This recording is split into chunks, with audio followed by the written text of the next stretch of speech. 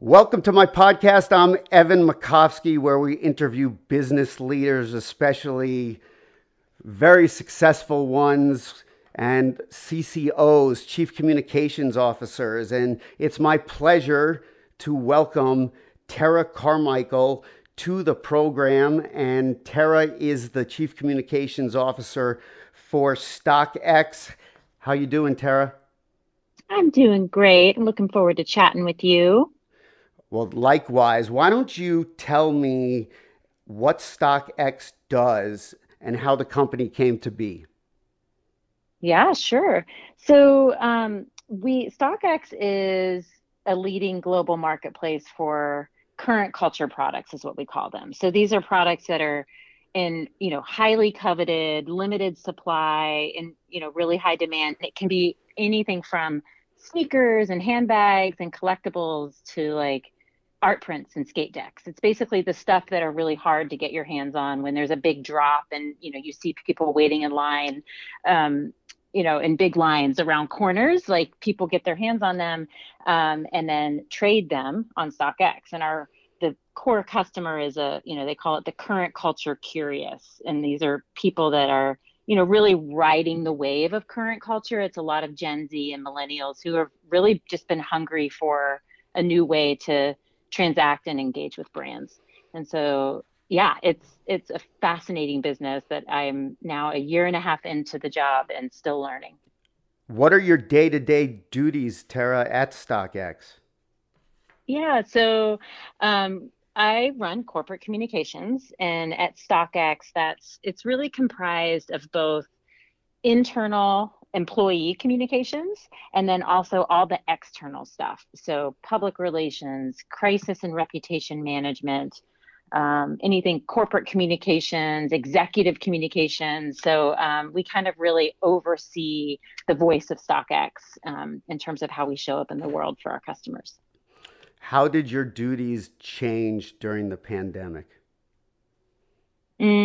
So a major shift. We were already starting internal communications, but we had a major shift kind of in like maybe a over rotation on the internal side. So we have various types of working environments at StockX. We have our, people who work in the offices, and then we also have what we call authentication centers. And those are the places. One of the things I didn't say when I told you about StockX is we are this platform where people sell and people buy, and we sit in the middle. And so sellers of these current culture products, they will list an item for sale, and when it sells, they send it to one of our 11 authentication centers or drop off centers, and we authenticate the product. We make sure that it is not one of the many fakes out in the world, and we have people who are very well trained to do that, and then we send that product off to the buyer. So we have both. To answer your question about how it changed during the pandemic, we have our corporate offices, and then we have authentication centers.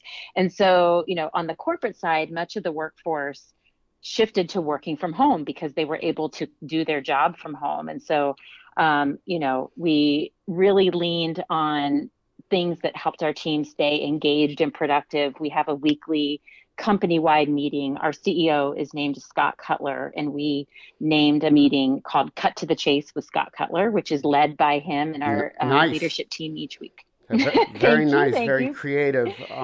Branding. So that was kind of on the office's side. And then as I mentioned, we have these 11 authentication centers and drop-offs. So what was really front and center for me during that time is striking the balance of, ensuring that we are staying in operation to serve our global customers, but putting the safety of our team first. And so that was a big part of how we engaged and kept people motivated, and most importantly, kept people safe during the pandemic. Moving out of the pandemic and joined by Terra Carmichael. She's the Chief Communications Officer for StockX. How are things changing with the company now as we are hopefully moving out of the pandemic? You mentioned working from home, etc. What's in motion there? Yeah, I mean, we've continued. The communications hasn't really slowed down. I think we, keep the team aware of what is happening, how we're managing through what was, and to some degree still is, unprecedented times. So, it means that we have to find new ways. And I think we've proven that people are able to, be productive and work from home where they can. And then we've also found ways to ensure that people stay safe. But, it is a day to day, things are moving fast and we have to make internal communications decisions quickly and thoughtfully. And so it is an ongoing battle. How big of a career challenge for you personally was doing communications during the pandemic when you look back on your entire career? Yeah, so I took this job in December 2019. So it was right before everything started heating up in the US on the pandemic. And the expectation was that I would be traveling to Detroit from San Francisco 3 weeks a month, at least in my first 6 months, to really get to know the team. Our headquarters is based in Detroit, and a lot of our leadership is there. And so, I joined the company with the expectation and agreement that I would do that, and was really excited to do that. And then come March, I think March 7th was when I flew home, and haven't been back since. And so, that was a big shift. It was a welcomed shift. And I was so glad to have had those 3 months to really get to know my team in person. But on the other hand, I also, we had our head of customer support start during the pandemic, and I just met him for the first time. We've worked together for a year and a half. And it was incredible how much of a relationship we were able to build, even though we were remote. So, it was challenging in that at the beginning of the pandemic, just because of the internal and external dynamics and, kind of part of my job, it was nonstop. Like, I would wake up before light and I would stop and start working, and I would stop after it was dark. And that was just kind of like, I mean, as you know, in this world, it's kind of par for the course. When things are on fire, you don't sleep. So it was a lot of work, but I also think, honestly, there were some silver linings that came from the pandemic. I think, we slowed down a little bit in terms of social engagements, and while I missed that to some extent, I also appreciated that. I've got 16-year-old boys that probably would have just been gone from the house and hanging with friends. And while I would have loved for them to have had that, I feel like I got an extra year with them. Got it. You've worked in many different verticals as a communications professional. From Yahoo, I'm just looking over Yeah. spa.com, marketing. I mean, I'm just going even back, but how come you've changed verticals? Is it the new challenge? Do you find it's the same playbook doing communications in these different verticals? Um, Basically, how, as you've navigated your career, is it seeking new challenges? What has kind of spurred you Yeah. to not stay in one vertical but changed verticals? Yeah, that's such a good question. And, it's so funny. Like, I'm dating myself, but I welcome that. In the early days of communications, when I started at Makovsky as my first job, it was, it was still very much you lunched with reporters and, had that one-on-one relationship that was very much in person. And I think over time and in the early 2000s, it kind of things shifted to email, and now it's on social channels, and like you don't necessarily have to have these like lunches with reporters anymore. So I think just the industry changed a lot over time. But to answer your question about, how and why I made these shifts, like my agency days, and of course Makovsky, I launched my career there with people that have turned out to be lifelong friends for me.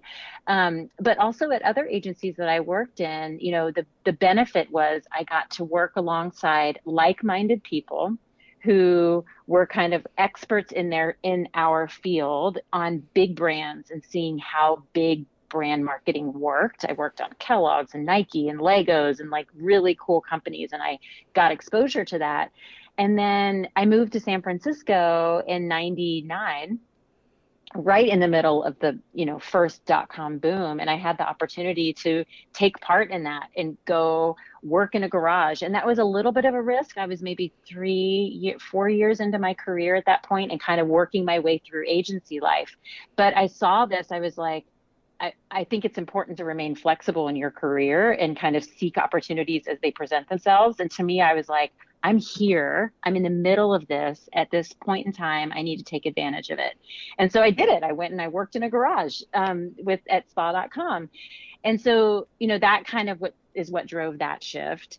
And then I felt like I really liked that cross-functional. So while I enjoyed at the agencies the opportunity to work with like-minded people, once I went to a startup, I was able to work side by side with engineers and finance professionals and people that did something totally differently where I was relied upon for my expertise. And I really enjoyed that. So when an opportunity came up to join Yahoo and do just that, I jumped on it. So, and one of the things I often tell people is, especially early in your career, is get good brands on your resume and work for really good people, and everything else falls from there. And so I felt like when I was at Yahoo, I had the opportunity to have that autonomy and own the communications function within my group, but also work alongside. I had access to other communications professionals across the company, but I worked embedded in my business unit with people in all roles. So engineering, product, finance. So that was a fantastic opportunity. So I feel like each step that I made was very deliberate, and that I knew I had something to learn and gain from it, but I wasn't necessarily, it's not as if 5 years before I joined my first startup, I was like, my goal is to join a startup. Like I was kind of a little bit more whimsical about the approach. Got it. And Evan Makovsky with Terra Carmichael, the CCO of StockX. You started your career at Makovsky Integrated Communications, and I was an intern, in full disclosure, in 1996 summer. And look, here we are in 2021 still talking. So how about that? That's amazing. I love it. And I remember those days, and we would take you to the bars with us. All right, we're gonna keep it. We're gonna keep it moving here. Keep it clean. Yes, being humble. What is your greatest skill you bring to the table as a communicator? Oh gosh. Two things come to mind. Sorry, you asked for the greatest skill, and I'm Yep, going to tell you the two things. greatest skill. I think my diplomacy. Like even I think I am able to, in sometimes very difficult situations, hear people, let them know that they're heard, and bring them along on my thinking. And I think, it's important. It's easy to look like a pushover when you're diplomatic. So I think it's really important to marry that with um, uh, I'm blanking on the word, but like determination, like I have a point of view, and I also realize that and I reserve the right to change my mind when I hear other people out, but I have a strong point of view that I think I am able to diplomatically manage situations. So I don't know if the one that, and just to throw out, that I think is important, that I gained over time, because the diplomatic nature, like I also am, I love harmony and peace in the world, but I also understand that you need strong thinkers to come to the table with different points of view and strategies. So I balance that. But the one that I learned over time that I think is so important, and of course I'm always working on it, but is feedback, and giving and taking feedback in a way that is authentic and trusted.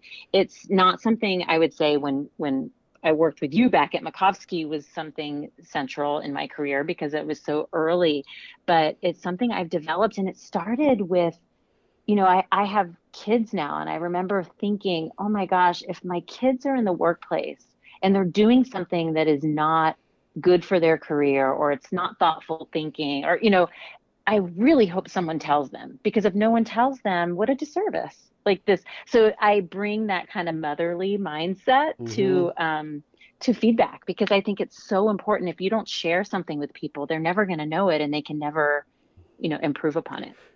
Do you view communications as a form of storytelling? And if not, what do you view it as? If so, please elaborate.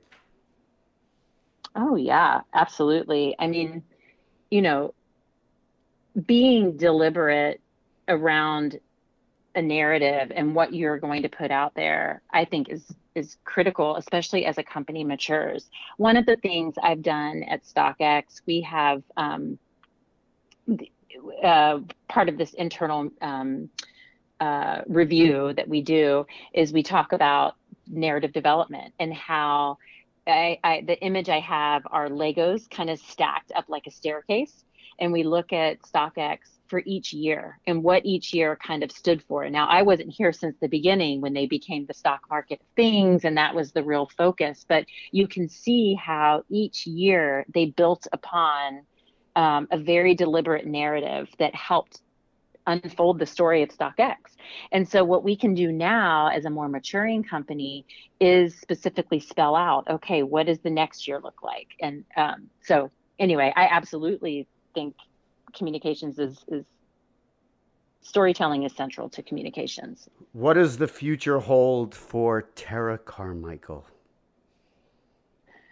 Oh my gosh, you mean besides me sitting on a beach with a margarita in Yes, retirement? maybe besides that, maybe working for StockX forever, maybe, obviously the powers that be would love to hear that, I'm sure, but Yeah. maybe I don't know. I can't Yeah. answer what your future holds, but maybe Yeah. maybe it's just sitting on a beach with a margarita. No, I certainly hope I have a long future at StockX. This company is just getting started, and I am so thrilled to be part of it. You know, I've never really been one of those like long-term thinkers. When people ask the question, I've never done well when they say, "Where do you want to be in 5 years or 10 years?" Like, that's not how I think. But um, my mentality has always been very clear, which is put your head down and do really good work. Work for people that you trust are going to go to bat for you. And also to just, as I mentioned before, be open and flexible in my career. Like had I been rigid about what my next opportunity was going to be, I would have closed off so many things that came my way. And I, feel life is a journey and not knowing what's around the corner is kind of part of the fun. I, I And so that's been key for me. I agree with you. I agree with you. Sometimes not knowing is part of the fun. It's been a pleasure catching up with you, Tara. I hope that before you get to that destination of being on the margarita, being on the beach with a margarita, you can be on the beach with a margarita while you're on the journey. It's my pleasure to reconnect with you, Tara Carmichael, Chief Communications Officer at StockX. Thank you. Thanks, Evan. This was fun. It was a lot of fun. And coming up on the next episode, we will have Patrick McElroy, the Director of External Communications at Black& Veatch. I'm Evan Makovsky. I want to thank Terra Carmichael and thank you for listening.